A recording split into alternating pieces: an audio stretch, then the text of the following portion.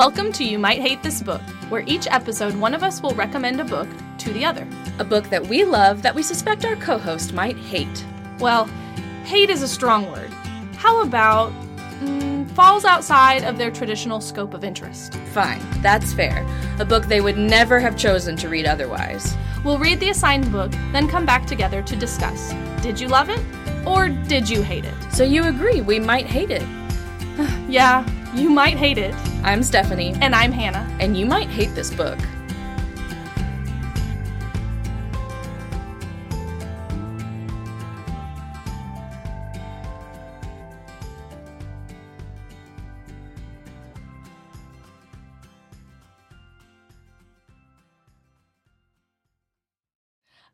Well, we wanted to start with some housekeeping. Yes, some updates for you listeners. Yeah, last week's episode we mentioned our bonus episode with Hannah's sister, Rachel, and that went really well. So we did make some adjustments to our Patreon. So if you've visited our Patreon before and looked at it, we're just going to lay out what's different. So for $3 a month, you get a shout out on the podcast and a You Might Hate This Book sticker. They're pretty rad. They're designed by me, so yeah. For $5 a month, which is the one that we want to highlight, we thought that's reasonable. You get a shout out, a sticker, and this is where you get bonus content. So once a month, we'll have a guest episode, like our episode with Rachel, and once a month, we'll do a topical episode. Yes. And so this month, we're going to be talking about children's books and some banned children's books even. Yep. So if you want access to monthly guest episodes and monthly topical episodes, those are available for our $5 a month Patreon tier. For $10 a month, you get to pick a book that we have to do. For a regular episode. For a regular episode, not a bonus episode. So whatever book you pick, we just have to do it. It gives you power. It does. And some of our friends that have been listening have noted, I know a book I think you would both hate. So, yeah, you can make us read it. You can target both of us. You can target just one of us. It's a free-for-all. I love that. We'll know when they're like, this one's clearly going after Hannah. Yeah, we'll probably be able to tell. Yeah. And for $20 a month, in case any of you are super wealthy. I didn't know we had that tier. I mean, it exists just to say that it exists. I don't know anybody. You have to have aspirational things. If Bill Gates is listening to this podcast and wants to give us $20 a month, we'll mail you one of the books from one of our episodes, one of your choice. So thanks, Bill. Yeah. I'm sure you're listening. Yeah, we're not expecting. Stephen King. If Stephen King is listening, you have money, right? From all those books I don't like. Lane Fargo, maybe? Yeah. We'll send you her book. Yeah. So yeah, we're not expecting anyone to do that, but... But we would like to reach more listeners, and your support can help us do that. So. Yeah, we would maybe be able to get a website and get some other stuff to help us reach more listeners. And if we're going to take the time to have those guest episodes and do the topical episodes, we want as many people as possible to actually get to hear those. Yes, for sure. And our guests are going to be our friends, which is probably a lot of your friends, listener. At least to start out with. Yeah. Anyway, check that out. Yeah, check out our Patreon. What's the website? Patreon.com/hatethисbookpod. I have a very important question for you, Hannah. I love your questions. Yes. If you wanted to disappear and start over, where would you go? Like start a new life? Yeah. Like you're changing your name, you're leaving it all behind. In this world, you don't have 2 sons and a husband that you love, and of course me. Right, my best friend. I don't know your reasons, but you have them. Where would I go? Perhaps Edinburgh, Scotland. Oh. That's a lovely city. I've traveled a lot in Europe, and my husband and I have both said, but he's not going with me, so I have said that if I were to relocate somewhere overseas, that'd be where I'd want to go. Okay, any particular reason? I just love Edinburgh. I love the feel of the city. There's a big theater festival there every year. It's also a large city. I also thought about like New York or something because I've said to myself previously, if I had my career to do over again, I'd be like a copy editor. I know that sounds real boring, but not to all the copy editors out there. Get into publishing in that regard. Yeah, not on the writing scene, like just get like a New York walk up and a bunch of cats. Yeah, but I don't want to go to New York. Right. So like that kind of scene where that's available to me, but not not New York. Sure. So another larger city, Toronto Yeah. would be another option. Well, you're not going to be my friend in this life, I but know. you could be my friend from Canada. But so, yeah, I think that's my gut answer Okay. currently. Well, that's where I'll check if you ever... If I ever disappear. If ever you go away, I will check. Where would you go? Oh, that I didn't expect you to ask me. Oh, you should. Oh, I don't know. I've always said that my widow plan, and this is before I had a child, Right. so it was just if I lost my husband, I would hike the Appalachian Trail. Oh, yeah. I wouldn't want to be in a city. Like, I would do the exact opposite. I would like join a commune. I would get like a country house in the wilderness and That's fun. maybe allow other people who want to raise chickens to be nearby. Right, but you don't want to raise the chickens. Oh, no. Okay, that's fair. Mm-hmm. I did plant a garden today, though. Really? And by plant a garden, I mean that we have a flower box that we built, and I put flowers in it. And so hopefully That's cool. I keep them alive. I'm practicing for my commune days. That's good. I will never be able to keep anything green alive. I'm not going to milk a cow. Like, if you're interested in household chores, you can join my commune. I will help with, like, making jam, but I'm not going to milk a cow. I'm not going to butcher any meat. I'm not sure I'm actually going to be very good. That's okay. It's the thought that counts. Yeah. So, does this relate to our book at all? Yeah. Does it? Disappearing. Oh, right. Sure. The correct book. Yes, I know. If we're talking about... It's a tough week. Yeah. If we're talking about Leaving Time by Jodi Picoult, which is what we're talking about, then yes, the question is relevant. So that's the book that we read this week, and I have a summary. Give it. When Jenna Metcalf was 3 years old, her mother Alice, an elephant researcher, disappeared under mysterious circumstances in the wake of a tragic accident at the elephant sanctuary. Jenna doesn't believe her mother would abandon her or that her mother is dead, so Jenna needs to find her. And in order to do that, she pours through Alice's journals of her time studying elephants, and she finds two unlikely partners to help her with this endeavor of finding her long-lost mother. Yes. Serenity Jones, a psychic who used to help police find missing persons and has since been... Disgraced? Disgraced, that's the word I was looking for. She reminded me of Miss Cleo. Yes. And Virgil Stanhope, a jaded ex-private detective. And so this trio search for Jenna's mother, and the story dovetails with stories from Alice's elephant research journals, leading to what I found to be a very surprising conclusion. Yes, we'll go ahead and say up front, this book has a twist ending. I don't feel like I'm going to need to say the twist. I think we can avoid it. I think we can, but just know that there is a twist Mm-hmm. to this book. We'll reference that. Okay. Mm-hmm. I think that you gave it a solid, this is pancakes. A solid 3. You are exactly correct. Yeah. Yep, you hit it. We've reached this point, I feel like we got out of the way some of those books that we both just, like, hated, and now we're just, like, kind of sailing along. This is a book. Yes. I put 3 stars. It was exactly fine. So you want me to just... Yeah, tell me why this book was exactly fine and not remarkable. I took a few notes, like, before I read and before I'd finished reading.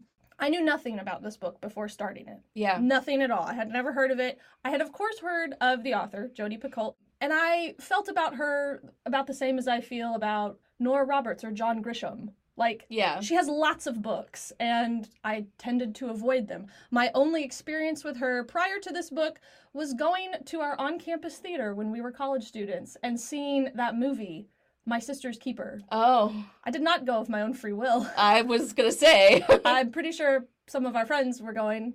Anyway, it was not a movie Hannah would have chosen, and I did not enjoy the experience. I wouldn't think so. It was sappy, overwrought, felt a little emotionally manipulative to me. I was like, I don't need dead cancer kids. And it also had that weird trope of, like, this teenager is dying. We must make sure she has sex before dying so that her life was worth it. I hate that. Anyway, when I saw this on our list, I was like, ugh. Right. I didn't hate it as much as I thought because it was not quite like that. When I started it, it was just fine. There were these, like, 2 different narratives from Jenna and Alice's perspectives, and it was not, like, gripping, but it was fine. It took me an embarrassingly long time to realize they were mother-daughter. I think. I don't know. Maybe I wasn't paying enough attention. But so I was just like trucking along, and when the third point of view, which is Serenity's, was introduced, that really took me off guard. Because it doesn't start with all three from the very beginning. Yeah. It's just Jenna and Alice, and then you've got Serenity, who is a psychic. Yeah. And an earnest psychic. Like, it is not, made fun of, at least by her, especially in the chapters from her point of view. And so that took me aback. And I was like, okay, there's a third point of view, and there's a supernatural element. Was not expecting any of this. And then we got a fourth point of view. Virgil. A man. A grumpy man. It was by this point I was like, where's this book going? What's happening? Halfway through, I started losing interest. Mainly because I found Alice's chapters really boring. No! Yeah. All the elephant stuff, like, it was fine for a little bit, but the mystery was mildly intriguing. I started losing interest with Alice and her elephants, and her story as it starts to unravel and it becomes clear, I am going to spoil this, I guess, that she was having an affair. That just seemed kind of like, oh, okay, same old. Like, yeah. So that kind of made me lose interest. By the time I finished the book, I felt that it was mostly interesting. The characters were, for the most part, interesting. The plot contained a decent twist that I saw half of coming. Okay. I saw it coming for one character and not the other. Mm-hmm. If that makes sense to you. I feel like I'm being needlessly cryptic, but I don't want to give I get what you're saying. away. Yeah, you'll get it. And if you've read it, listeners, you'll get it. The writing was serviceable. It was not terrible enough to be noticed. It was also not really good enough to be noted either, but it was fine. It was an easy read. I flipped back and forth between the audio and the ebook on my Kindle. And I liked the supernatural element. I was wondering if that would be, like, the thing that you really hated, or if you'd be okay with that. No, even though it took me off guard, and I was like, oh, like, I'm reading these naturalist chapters about elephants, and then I was like, oh, psychic! Yep. And, like, she's a real psychic. Yeah. It does not, the book wants you to believe, yes, she's a real psychic. She has these two spirit guides. What are their names? Desmond and, is it Lucille, maybe. I had a Spanish teacher in high school. And she also had a spirit guide. Really? She told us about, he was I can't remember if he was actually a leprechaun or just Irish, and his name was Finnegan. Okay. Yeah. Mm-hmm. High school's a fun time. I feel like I don't believe you're a high school teacher, but in the world of this book, Serenity is a real psychic. Yes. Whether or not you believe that in real life, whatever, but in the book, it's true. I think she was my favorite character. I liked her a lot. I really liked her. She was really just honest with herself, like the way she became disgraced, how she kind of lost her power because she lost those spirit guides, and now she's just trying to make it as what she calls a swamp witch. Which is, a fake psychic that can read people, which is a skill. So I liked her. I liked when it came to her. Those were my pros. It was interesting enough to keep me going. It didn't feel like a slog. Yeah. The writing was, easy to read. My cons, I have 3. One, I'm going to go ahead and mention because I already mentioned it. I got bored with Alice. As a character, she was fine, although she confused me. Like, she seems to be, she's this naturalist. She was doing postdoctoral work in this elephant, what do you call it? Like, reserve in Sanctuary, Africa. reserve, yeah. And she's clearly like this very independent, smart, driven woman. And then she just meets this guy who comes to visit the reserve and has a one-night stand with him and then decides, I'm gonna go be with him in the U.S. at his sanctuary. I didn't get that. Why would she just all of a sudden, like, they didn't have enough of a foundation for me to buy that first she left and went over to be with him. And then, when he turns out to be not the greatest, she deals with his crap for so long. Yeah. And I'm like, why? Girl, you seem like you are not the type of person to do this. And I know abusive situations, like, can escalate and you feel like you're trapped. But again, they weren't together, but a year? I guess. Or 2? I mean, she disappears when her daughter's 3. So I just didn't understand her. Like, why are you sticking it? Yeah. Why did you stake all your research on relocating for this guy? Why did you stay with him when he was, up to no good? I don't know. And then she very quickly jumps into another relationship, which I didn't get. And by the end of the book, I felt like the book wanted me to believe that she was this fierce mother above all else, and that she felt guilty for her relationships, like her love interests. I don't know. What do you think? I definitely think that the book wanted to paint her as a fierce mother above all else. I didn't pick up on the fact that she felt guilty for her relationships. It's been a long time since I read it, though. At least her affair during the marriage. She was very guilty, and, like, when they get caught, she's so contrite, and I don't think they really pick back up with each other after that.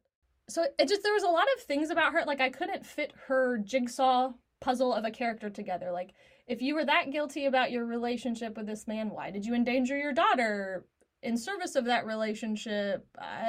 A lot of her motivations were unclear to me because most of her chapters were just about elephants. If I never read the phrase, they secreted from their temporal glands ever again. Oh my goodness! I know that means that the elephants were crying.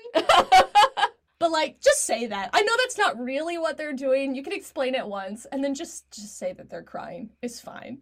It's tough to justify the use of the word secrete. Every time. Temporal glands. Like, look, I'm not into naturalist things. I'm not going to read out of Africa. So it just didn't interest me. That's a personal preference. Not so much a ding on the book. If you like naturalist books, you will probably very much like the elephant plot of the book, I guess. This is so heartbreaking for me because I thought there was no, like, I was talking to Jennifer today, and she said she was reading this book in preparation for the episode, and she was like, this book is making me love elephants. And I said, it would be impossible to read this book and not have it make you love elephants. I did not like the elephants. I think I just got annoyed with Alice. Like, it just felt like it was in the way of getting to know her character. Okay. And that the elephants were cool as characters. And it was interesting to find some things out about them, even though it's not my thing. So that gets me to my second con, is, like, I just wanted this book to pick a lane. Are you a book about naturalism and helping us understand these things about elephants? Or are you a mystery? Or are you a ghost story? What's happening? Yeah. There was just too much happening in the plot for me to, like, really feel like I was invested in one or the other. And because perhaps that I'm least likely to invest in the elephant plot, it just felt in the way of the other ones to me. Yeah. I think that, pick a lane kind of sense is what made this feel like a pop novel to me. Like Jodi Picoult, who's written a bunch of novels. Because I feel like from the afterword that was included in the book that was specifically about elephants and what was real and what was not, it felt to me like that was the most important part of this book to her. Mm-hmm. And that's cool. Like, you want to write a book about elephants and bringing those situations to light, that's great. But because she has this status as a popular novelist who turns out all these novels, I felt like she was shoehorning all this other stuff in to make it marketable with all the rest of them, and it just took away from all of it. Yeah. Does that make sense? Yeah. Would you call this women's fiction? Is that what... I hate that is considered a genre, but I think that that's probably what this is. What define that genre? It's just general fiction that has a female protagonist and is mostly directed at women. There's no such thing as men's fiction. That's just fiction. Right, sure. Yeah. Because this isn't a romance. This isn't, I don't know, anything else that's typical of women. It's just general fiction. And it's hard to call it contemporary fiction because that's, like, devoid of genre, and this has that supernatural element in there. Yeah, it's genre-less or genre-bendy fiction that is pointedly for women. It's hard to define. I guess if that's the best option. Yeah, I guess. Again, I just hate that that's even a category. Yeah. Fiction is fiction. Like, can men really not read a book about a woman without being like, it's a girl book? Well, and one of the 4 points of view is a man. Yeah. There are men, I think, that would probably enjoy this book. I don't know. That's weird. Do men read Jodi Picoult? I would love to hear from a man who's read Jodi Picoult. That's a good question. I'm now very interested in that. If you're a man who's read Jodi Picoult, or would, raise your hand if you would. I've read several, and I can recommend some. Yeah, the only other con I had is that, which I guess kind of goes with the previous one, is that the plot felt clunky to me and then underdeveloped because it was doing all these things at once. There were a lot of time jumps that, like, didn't feel necessary or didn't get explained to me. And I suppose if you know the twist, you could perhaps use that to justify the time jumps, but it doesn't work for me. Yeah. Also, the twist was not explained well enough for me. Like, when you come to a twist in a movie or a book, it should make suddenly all the things clear. Like, oh, so that's why this, and then this, and then this, and you start connecting the dots, and it's just this, like, trickle-down effect. But for me, for this book, it made me go, wait, what? See, I had that moment. Really? Where I was like, oh, now it's all so clear. I think the fact that the twist applied to so many characters is what kind of drew me out of it. I was like, wait, so who was what? Okay. And I had to, like, do some mental gymnastics to figure out, Yeah. well, why in this situation? Oh, well, it's because of that. And sorry if you don't know what we're talking about. Go read the book. We're really trying to not spoil the big twist. And there were a lot of 1-star Goodreads reviews that were not fans of the twist itself. I was fine with it. Like the rest of the book, it was fine. But there were a lot of them that pointed to one particular famous movie and were like, it's already been done, Jodi. Oh. I'm sure you know what it is. Yeah. If you go look at the 1-star reviews, you'll see it in the first few, I'm sure. So yeah. Okay, we're not allowed to do magical schools anymore. Because Harry Potter already did that. I think that's a dumb reason. Yeah. I digress. There was one scene that was really weird to me where things kind of went off the rails. I'm gonna see if you remember this scene. It's when Serenity and Virgil go to, first of all, they go to Brentwood, Tennessee, to this really ramshackle house.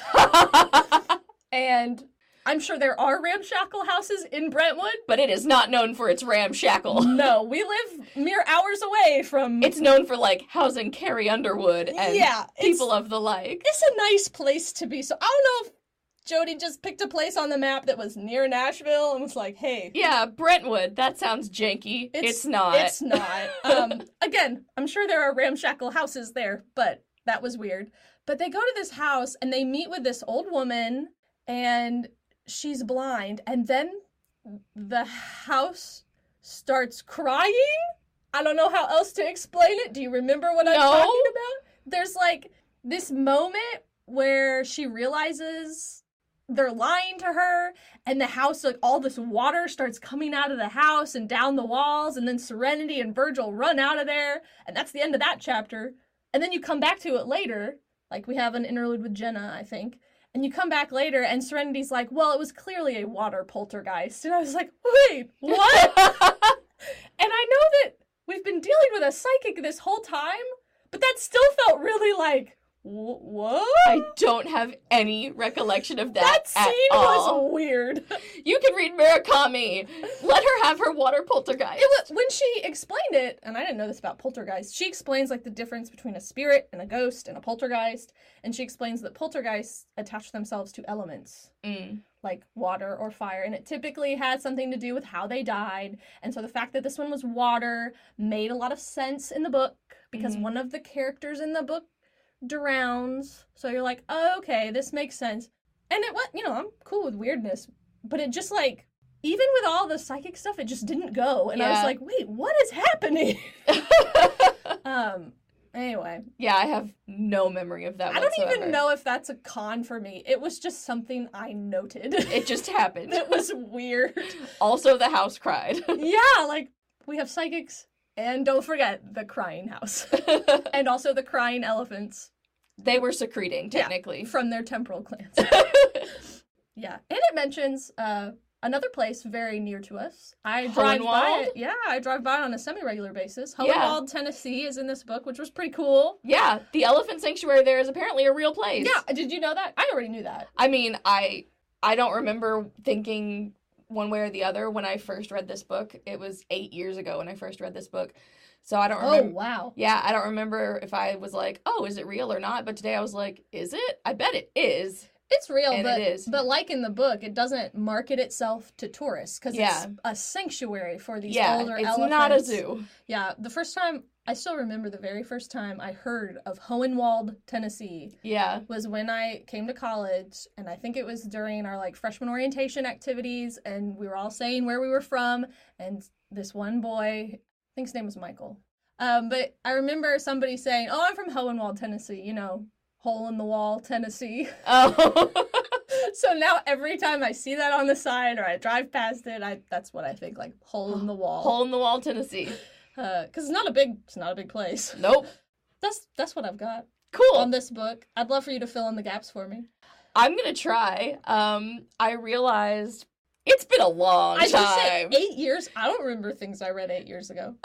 So this is one of my very first audiobooks. I got my Audible subscription, and this was within the first 6 books that I got. I really wish I would have kept one of these 1-star reviews now that I ended up Really? deleting. It was specifically about the audio. Oh, was it about Jenna's voice? No, it was about Alice's. She said she thought Alice sounded slow and contrived and like she was stoned. I mean, she might have been. We don't know. But the funniest thing about that review is it was like, I waited through 10 CDs for this. 10 CDs. I had an audiobook on CD once upon a time, but I was like, oh. That's so funny. That was funny. 10 CDs. I listened to it on my phone. Audible, right? Yeah. Yeah. I listened to it on the way back in the middle of the night from Iowa because I had just been maid of honor / photographer in Jennifer's wedding. Wow. And I had to be at work on Monday. No. And so she got married on a Sunday and I had to be at work the next day. And so I drove home in the middle of the night and listened to this book. Oh, wow. Yeah. So do you have distinct memories of parts of it? Yes. Okay, yeah. Okay. Yeah. One of the reasons I really like this book is you mentioned this with my last book, No Staying Power. I think this book has staying power. It had more than I read it 8 years ago, and I still think about it on the regular. Wow. This book occurs to me all the time. Really? And I mean... In what way? I mean, if people mention elephants or psychics or whatever, and maybe if someone sings Closing Time, I'm not sure. But it happens a lot that I think of this book. Okay. And that's pretty rare I still think about the twist and I still think about the elephant facts. It just comes to the forefront of my mind a lot. For me, that takes a lot if a book will just hang with you that long. Yeah. And that doesn't mean it's going to do that for everybody.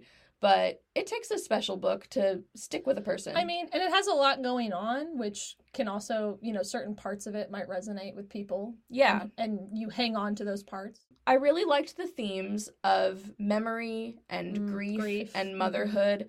It does talk a lot about elephants and their memories. Mm-hmm. The phrase elephants never forget and how that is pretty true. Oh, yeah. And then people and their memories and how their memories work. And that I'm doing EMDR therapy, and that has a lot to do with memory, and grief is such a special, and I've always called it such a human process. Right. And then to realize that it's actually not a human process and that elephants grieve as well. And I get really interested in grief rituals, especially the grief ritual of Shiva. I really like that one because... It's a Jewish ritual. Yes, and this is a Jewish ritual. It encourages you to wallow. Yes, which I really love. I think that's really beautiful. Until the person is in the ground, you're not even allowed to offer comfort to the family. Mm-hmm. They are allowed to weep and do whatever, and you're not allowed to say, it's okay, it'll be fine. And until they're even in the ground, you can offer no comfort. You're not supposed to take care of yourself. Yeah, you don't shave, you don't change clothes. People prepare your food for you. You can't even sit high off the ground. You have to literally put yourself low. Oh, wow. And so it encourages you to lay on the ground in your tears until such a time that Shiva is over. Mm-hmm. And then you stand up. I just think rituals like that are so beautiful and meaningful. And then to realize that rituals like that aren't even unique to not human even beings. To humans. Yeah. And there's a lot of discussion in this book about elephant grief rituals, that they essentially have funerals. They will bury bones and come back to them years later. Yeah. And also it has a communal aspect to it, just like Shiva, like you were mentioning. In order to do that, they have to have other people take care of them. And the elephant herds that Alice describes in the book do that same thing. If a mother is grieving her calf, eventually her herd will come in and bring her back to life. Otherwise it's very possible she could die. Yeah. So. And that's we're just touching on a lot of things that make me weepy. Yeah. I love communal acts of reverence. It gets me teary. Yeah. I do not care about sports. I truly don't. Right. But I had to attend every football game in high school because I was in the marching band. And when a player gets injured and everyone is quiet, and that's for practicality, so that the people on the field can hear themselves talking and they don't have to talk over 1,000 people and a band and cheerleaders, so that they can get the person the care that they need. And it's also reverence. Yeah, it's respect. And the fact, like, we cannot agree on a single freaking thing in the world. Yeah. But everyone will just stop talking so that the people who need to tend to this person can do their jobs. And I'm just like, guys, did you see how we all worked together there? And, like, it just gets me. And when you pull over for funeral processions... I was just thinking that, yeah. So that everyone can get to the burial site and no one gets lost. These are people from out of town, possibly, and they don't know where the cemetery is. And the last thing you want is to, like, not realize that you were supposed to turn right and people stop and pull over. It's nice. It's really heartwarming to me. No, it is, to realize, like, we are a community. Those are those little moments when we all know instinctively what to do. Yeah. And it doesn't have to be someone you know, and it doesn't have to, it's communal even without being all that close-knit. Yes. Yeah. Communal is different than intimate. The character of Serenity, she was fun. Yeah, it brought up some themes for me, knowing what you know and not being able to do anything about it. She mentions that a couple times of wanting to, once she realizes that she has this gift, what is her responsibility? Right. And some people do not want to be told what's going to happen before it happens to them. But, like, if you know someone's going to get hurt, do you say? Do you respect the fact that they don't want to know? Right. And she grapples with this her whole life.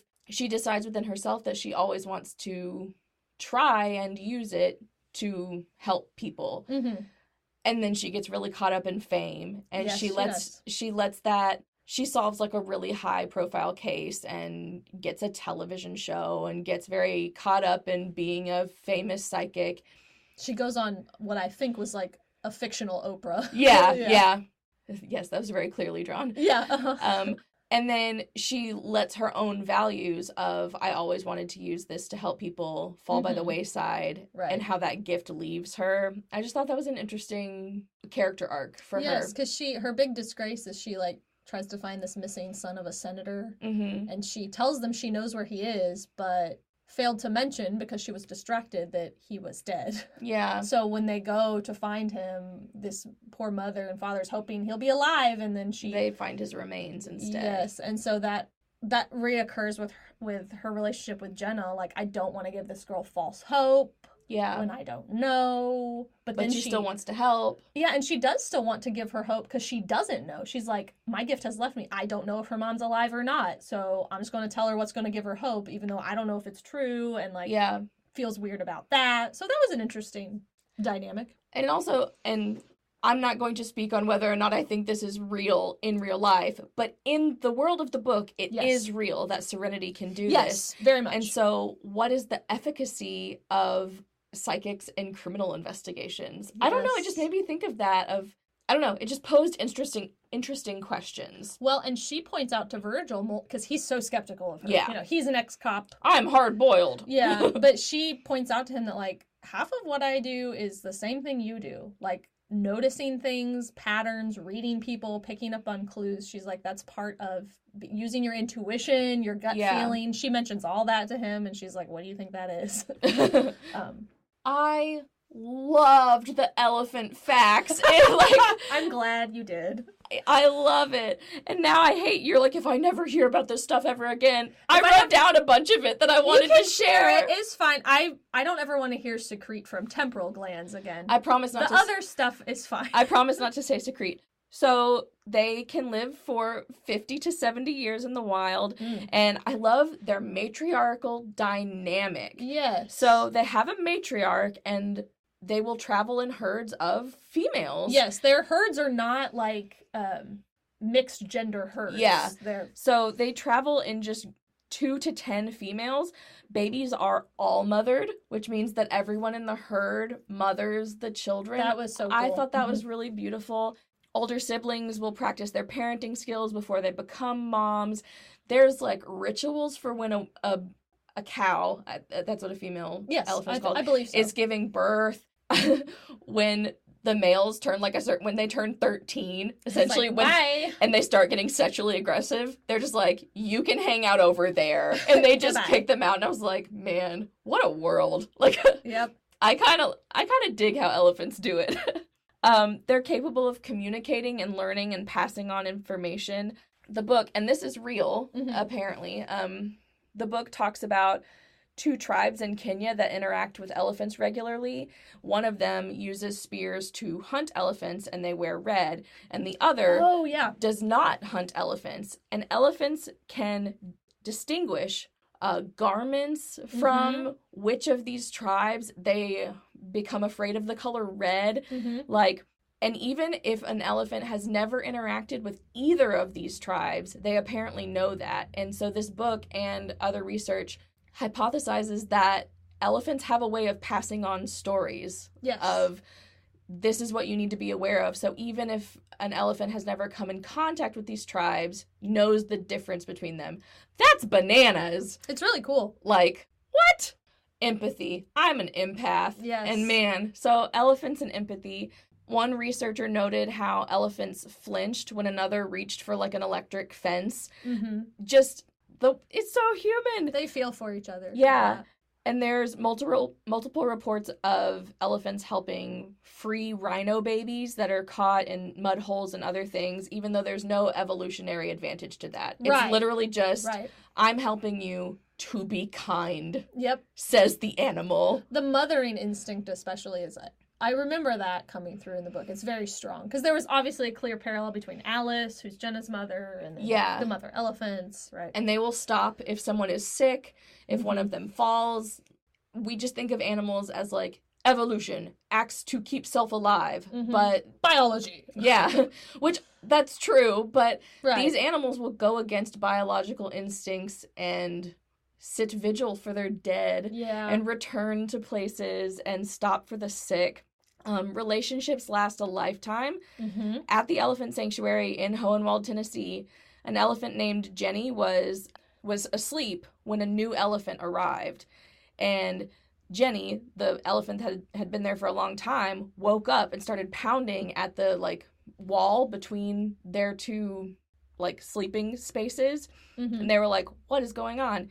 It turns out that 22 years prior, they had both been part of the same circus for a very brief time, and they remembered each other. That's so sweet. And so when they were reunited, the older one, like, coddled the younger one like a mother, even though they had been separated for a really long time. They remembered each other. That's cool. Yeah.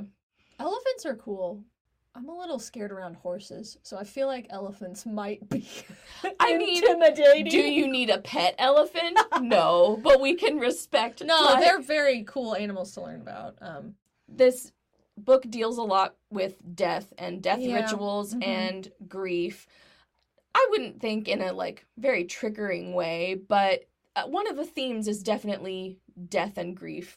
Yeah, and even some of the deaths that are more violent, humans and elephants, they're not like, she doesn't viscerally describe them or anything like that. It's not a graphic. No. Yeah. But we do hear a lot about human and animal grief rituals. Yes. Elephants will collect the bones of their dead if for some reason those bones are like taken to a research facility or removed from where the elephant passed. They will go and bring them back and collect them. They have been seen burying people, burying other animals. They used this story in the book, but it's a real story, that an elephant that nearly drowned in the Gainesville flood found a tire at the new sanctuary, and that was like its little security blanket. It like carried around this tire, and then it made a friend, and it stopped carrying around the tire because it had a friend. Right. But when that friend died, she put the tire on the friend's grave like a wreath. If that doesn't make you feel something, It's really I don't know sweet. how to help you. I did not like it. I didn't sign up to learn about elephants. So I was like... I didn't. That's true. I had no idea that this book was about elephants, because from the cover, it's not clear. Once you know, you can see it. You can see the little tendrils looking like trunks. Yes. Yeah, but I was just like, I'll pick this book, and we're doing a deep dive into elephants, apparently. Yep. It's not what I signed up for either, but I was on board with it. It kept me awake all through the night while I was getting home. Kept you safe. Yeah. And like I said, it has really stayed with me. Mm-hmm. And then, sorry, I'm obviously sick. I'm having a tough time with my voice. Whether or not you agreed to sign up for elephant knowledge, it did bring up some very important points about animals in captivity and the issues of poaching. And I was like, I don't spend any time in my day thinking about these things, but that's good that to have it pointed out to you that you should learn something from literature and from reading. Yeah. It made me think more critically about how I live my life. And I like a book that'll make you go like, are you making the choices that you want to be making? And and then I'm on board. I completely did not see the twist coming. Like 100% did not see it coming. And then I did have that moment of like, all the pieces fall into place. And I'm like, that's why at the beginning, And maybe the fact that I saw part of it coming and I just didn't think broadly enough. Yeah. Maybe that's where my mental gymnastics came in, because I thought I had one thing figured out, which I technically did, but then it was like I had to fit everything else into that. I don't know. And the more interested you are in something, the more stuff like that impacts you. Right. I mean, you picked up things in Gunslinger and Murakami and stuff that I didn't catch because I just was not as invested. And so for me, I was very invested, and when the end hit, it had that big moment for me. So I would think that for other people it would do the same. If you're not really digging the whole book, I bet the ending's not going to be that much of a... I have a question for you. Did you, the way she wrote the twist and the reveal, it wasn't like a immediate boom, there it is. It took me a minute to go like, wait, what? Yeah, it was a little strange. It wasn't the drop moment of you didn't have, here it is. Yeah, right. It was kind of slow released. It was like, which is a weird choice. Descriptive. Yeah, I don't know if I liked it or didn't like it. I just noted it. And I didn't know if you remembered that. I think it served well enough in this book, but it is a weird choice. As a writer, that's not what you would normally see be done. No, and if you were gonna adapt this into a movie, it would have to be... That's one of the parts a director or screenwriter would have to really puzzle over. Okay, how am I going to reveal this? Because to do it in the way that she wrote it, I'm not sure it would translate. Yeah. I did notice that was interesting. Very strange choice. I thought it worked, but I don't think it didn't. I just... Yeah. I looked into how Jodi came up with this idea for Leaving Time. She started... Oh, this is a quote, so... I started to write Leaving Time when I was in the process of becoming an empty nester. My daughter Sammy was headed off to school. I was thinking a lot about how we humans raise our kids to be self-sufficient enough to leave us, and how depressing it is for those of us who are left behind. That theme of what happens to people who are left behind became what I wanted to write about. Then I was reading something and learned that in the wild, an elephant mother and daughter stay together their whole lives until one of them dies. Given my frame of mind, it seemed so much more pleasant to do things the way elephants do. I began to dig a bit more about elephants and their reaction to death, and what I uncovered became a metaphor for the novel. That's cool. So it was just interesting to me to learn how these things of motherhood and grief and elephants all came together, because, it is doing a lot of things. How did she end up here? It's weird, because the more I talk about it and think about it, even though Serenity was probably my favorite character, I think I would have rather this book just not had the psychic element, almost. And just focused on what you just described. Because she does draw some nice parallels between those two worlds. And would it just be a sweet metaphor rather than a poppy book without the... Probably. That would probably push it more into, literary fiction, let's be honest. Yeah. And yet... we love Serenity as a character. I know, but exactly. So I feel weird. I liked that part of the book. I did not like it. I definitely see what you're saying, that would color the book in a different way and make it a different thing. I could even tell at the end of Alice's chapters, and because I listened to it a good chunk of the time, I didn't always note this, but like at the end of each elephant-centric chapter, she had like this one statement that kind of brought it all together, and you're like, and here's the parallel to my life, or to my motherhood journey, or to my, It could have gone literary fiction had it just been written a little differently. And I wonder if, like, since she's an established popular author, if, like... They were like, we gotta sell this at the airport. I don't know. Or maybe she wanted to put the psychic... I don't know. Yeah, I don't know. Her little explanation does not explain Serenity. No. Well, and so I listened to the author's note, because it was just... I was driving, and I was listening, and it was rolling, and most of the author's note is about elephants, and like, what was real, and then she lists all these books that she consulted, and most of them were elephants. There was one book about psychics. And then it was all elephant research. Yeah. So I was like, interesting. This little paragraph from this interview combines how we got to Jenna and Alice and elephants, but it does not drop in how we got to Serenity. So that's interesting. Right. I wonder if that was a conversation with her editor of like, we have to sell this at the airport, Jodi. Like, come on. Come on. Well, she makes more money than me, so good on her, girl. I do not read Nora Roberts or John Grisham. I don't read any of those authors, and I was very skeptical of Jodi Picoult. But I have read 4 of her books. Okay. And loved all of them. Oh, good. I'm not sure if I would love every book, but all of them have had staying power with me. You know how I make challah? Yes. That came from a Jodi Picoult book. Oh, okay. Well, that's cool. Yeah. And I am anticipating making you read another one, so just get ready for that.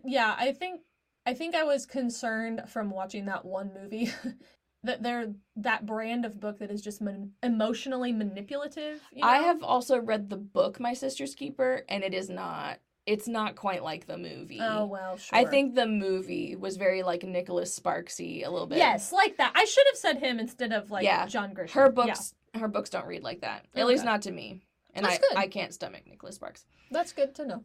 Anyway, that's all I have to say about this book. The Elephant Sanctuary in Hohenwald, Tennessee is a real place, like we said. Yes. Jodi visited it to do research for this book. Oh, she did? That's cool. Yeah. And their website is elephants.com, and I did go to it today, and they have an elephant live cam where you can just, like, watch the elephants hang out. And so if you just want to waste some time and, like, watch little baby elephants play. I do not need another way to procrastinate this week. Elephants.com! Go watch little baby elephants play. That'll be fun. You know what? I'm going to show my kids that, though. Yeah. That would be fun. And you can, like, adopt an elephant and give donations, and, like, it goes to that particular elephant. It's a sanctuary. It is not a zoo. They have many, many, many acres to roam. It's not a tourist thing, and there's lots of resources on their website for elephant preservation and to end poaching and stuff like that. So if that's something you're interested in, go to elephants.com. Mm-hmm. Are you ready? I'm ready. Tell me why everyone else hates this book. Well, I already mentioned some of them. So here are 3 from Kathy, Amanda, and Emily.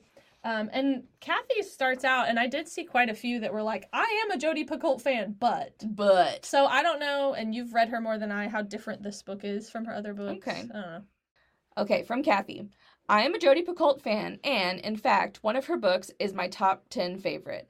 When I read that this book was about elephants, I should have left it on the shelf, but when you have a favorite author, you try to go the distance. Not only do I not like or care about elephants, but the subject of psychics just isn't my thing. This book left me feeling slightly crazy. I can't think that leaving time is worth the time for anyone. There were certainly some interesting things that I learned about elephants, but even that seemed repetitious. The whole book is a hoax, and I was a fool for reading it. It was a hoax? I what does don't that know. mean? She went in. It was a hoax, and I was a fool for reading it. Okay, let's see what Amanda has to say. I found the elephant details in this story interesting, if a little lectury, but the plot about Jenna looking for her mother was all over the place and became tedious. I somehow finished it, only to be really pissed at the ending. Again! I don't even know what to say. Jodi Picoult has done it to me again with another manipulative bait-and-switch ending. I really have only myself to blame. What kind of masochist reads a book like Handle with Care or My Sister's Keeper, then goes back for more? I felt like this was kind of how I viewed her going into it. So I see why you picked this one. Mm-hmm. Why do her endings make me angry, while other authors' twists don't? I'm not sure, but I just feel there is an unspoken contract between author and reader that Jodi Picoult breaks too often. I'm done with her. Which, that was interesting. Like, is there a contract between reader and author about twists? I have no idea. I don't know. I will think on that, because I might answer yes. I just need to... But what is it? What does it say? I don't know. I don't either. Emily's was my favorite. Oh, I listened to my mother and I shouldn't have. It's different than her other books. I think you'll like it. It is different. I just hate it in a different way. Terrible. I'm still mad about it. That's it. I hated it a different way. Should have never listened to my mother. A book about mothers. Yeah. Those were the least spoilery ones I could find. I bet there were some great ones that there spoiled were so many. I had to click and was like, click to view spoiler. Click to view spoiler. Yeah. I was like, oh, okay. Yeah. So, yeah. I mean, but I brought up the things I didn't like because that's the point of the podcast. But I did give it 3 stars. Right. So, you know. It is a book. Like, I would recommend it to people if you like elephants or psychics or missing moms. I love a missing mom. It's a mystery. If I had to name my top 3 favorite things, I would say psychics, elephants, and missing moms. Well, this is the book for you. Do I have a book for you? Is it a series? Have you looked this up? No. What? Somewhere I saw it said, like, Leaving Time #1 on either Libby or Goodreads, and I didn't look into it. I think there's, like, a spin-off about just Serenity. Okay, that's what I was interested in, because I was like, she was my favorite character. Yeah. I would read just about her. I have not read that one. I think I should. Like, I might, for fun. Yeah. When I have time. Okay. I'm gonna look into the book that's just about Serenity, because I bet she probably got that, like, sorry, what the heck is she doing in this book, but also she's my favorite. Yeah. So she probably got that a lot, and she just decided, you know what? Maybe I will read a whole book about her. Yeah. Okay, cool. Thank you for listening to You Might Hate This Book. Join us again next week for more discussion of the books we love. And the books we hate. You can help others find this podcast by leaving us a review and a 5-star rating. And don't forget to hit subscribe. You can offer additional support and earn cool perks by joining our Patreon at patreon.com/hatethisbookpod. Special thanks to Montague Workshop. See you next week.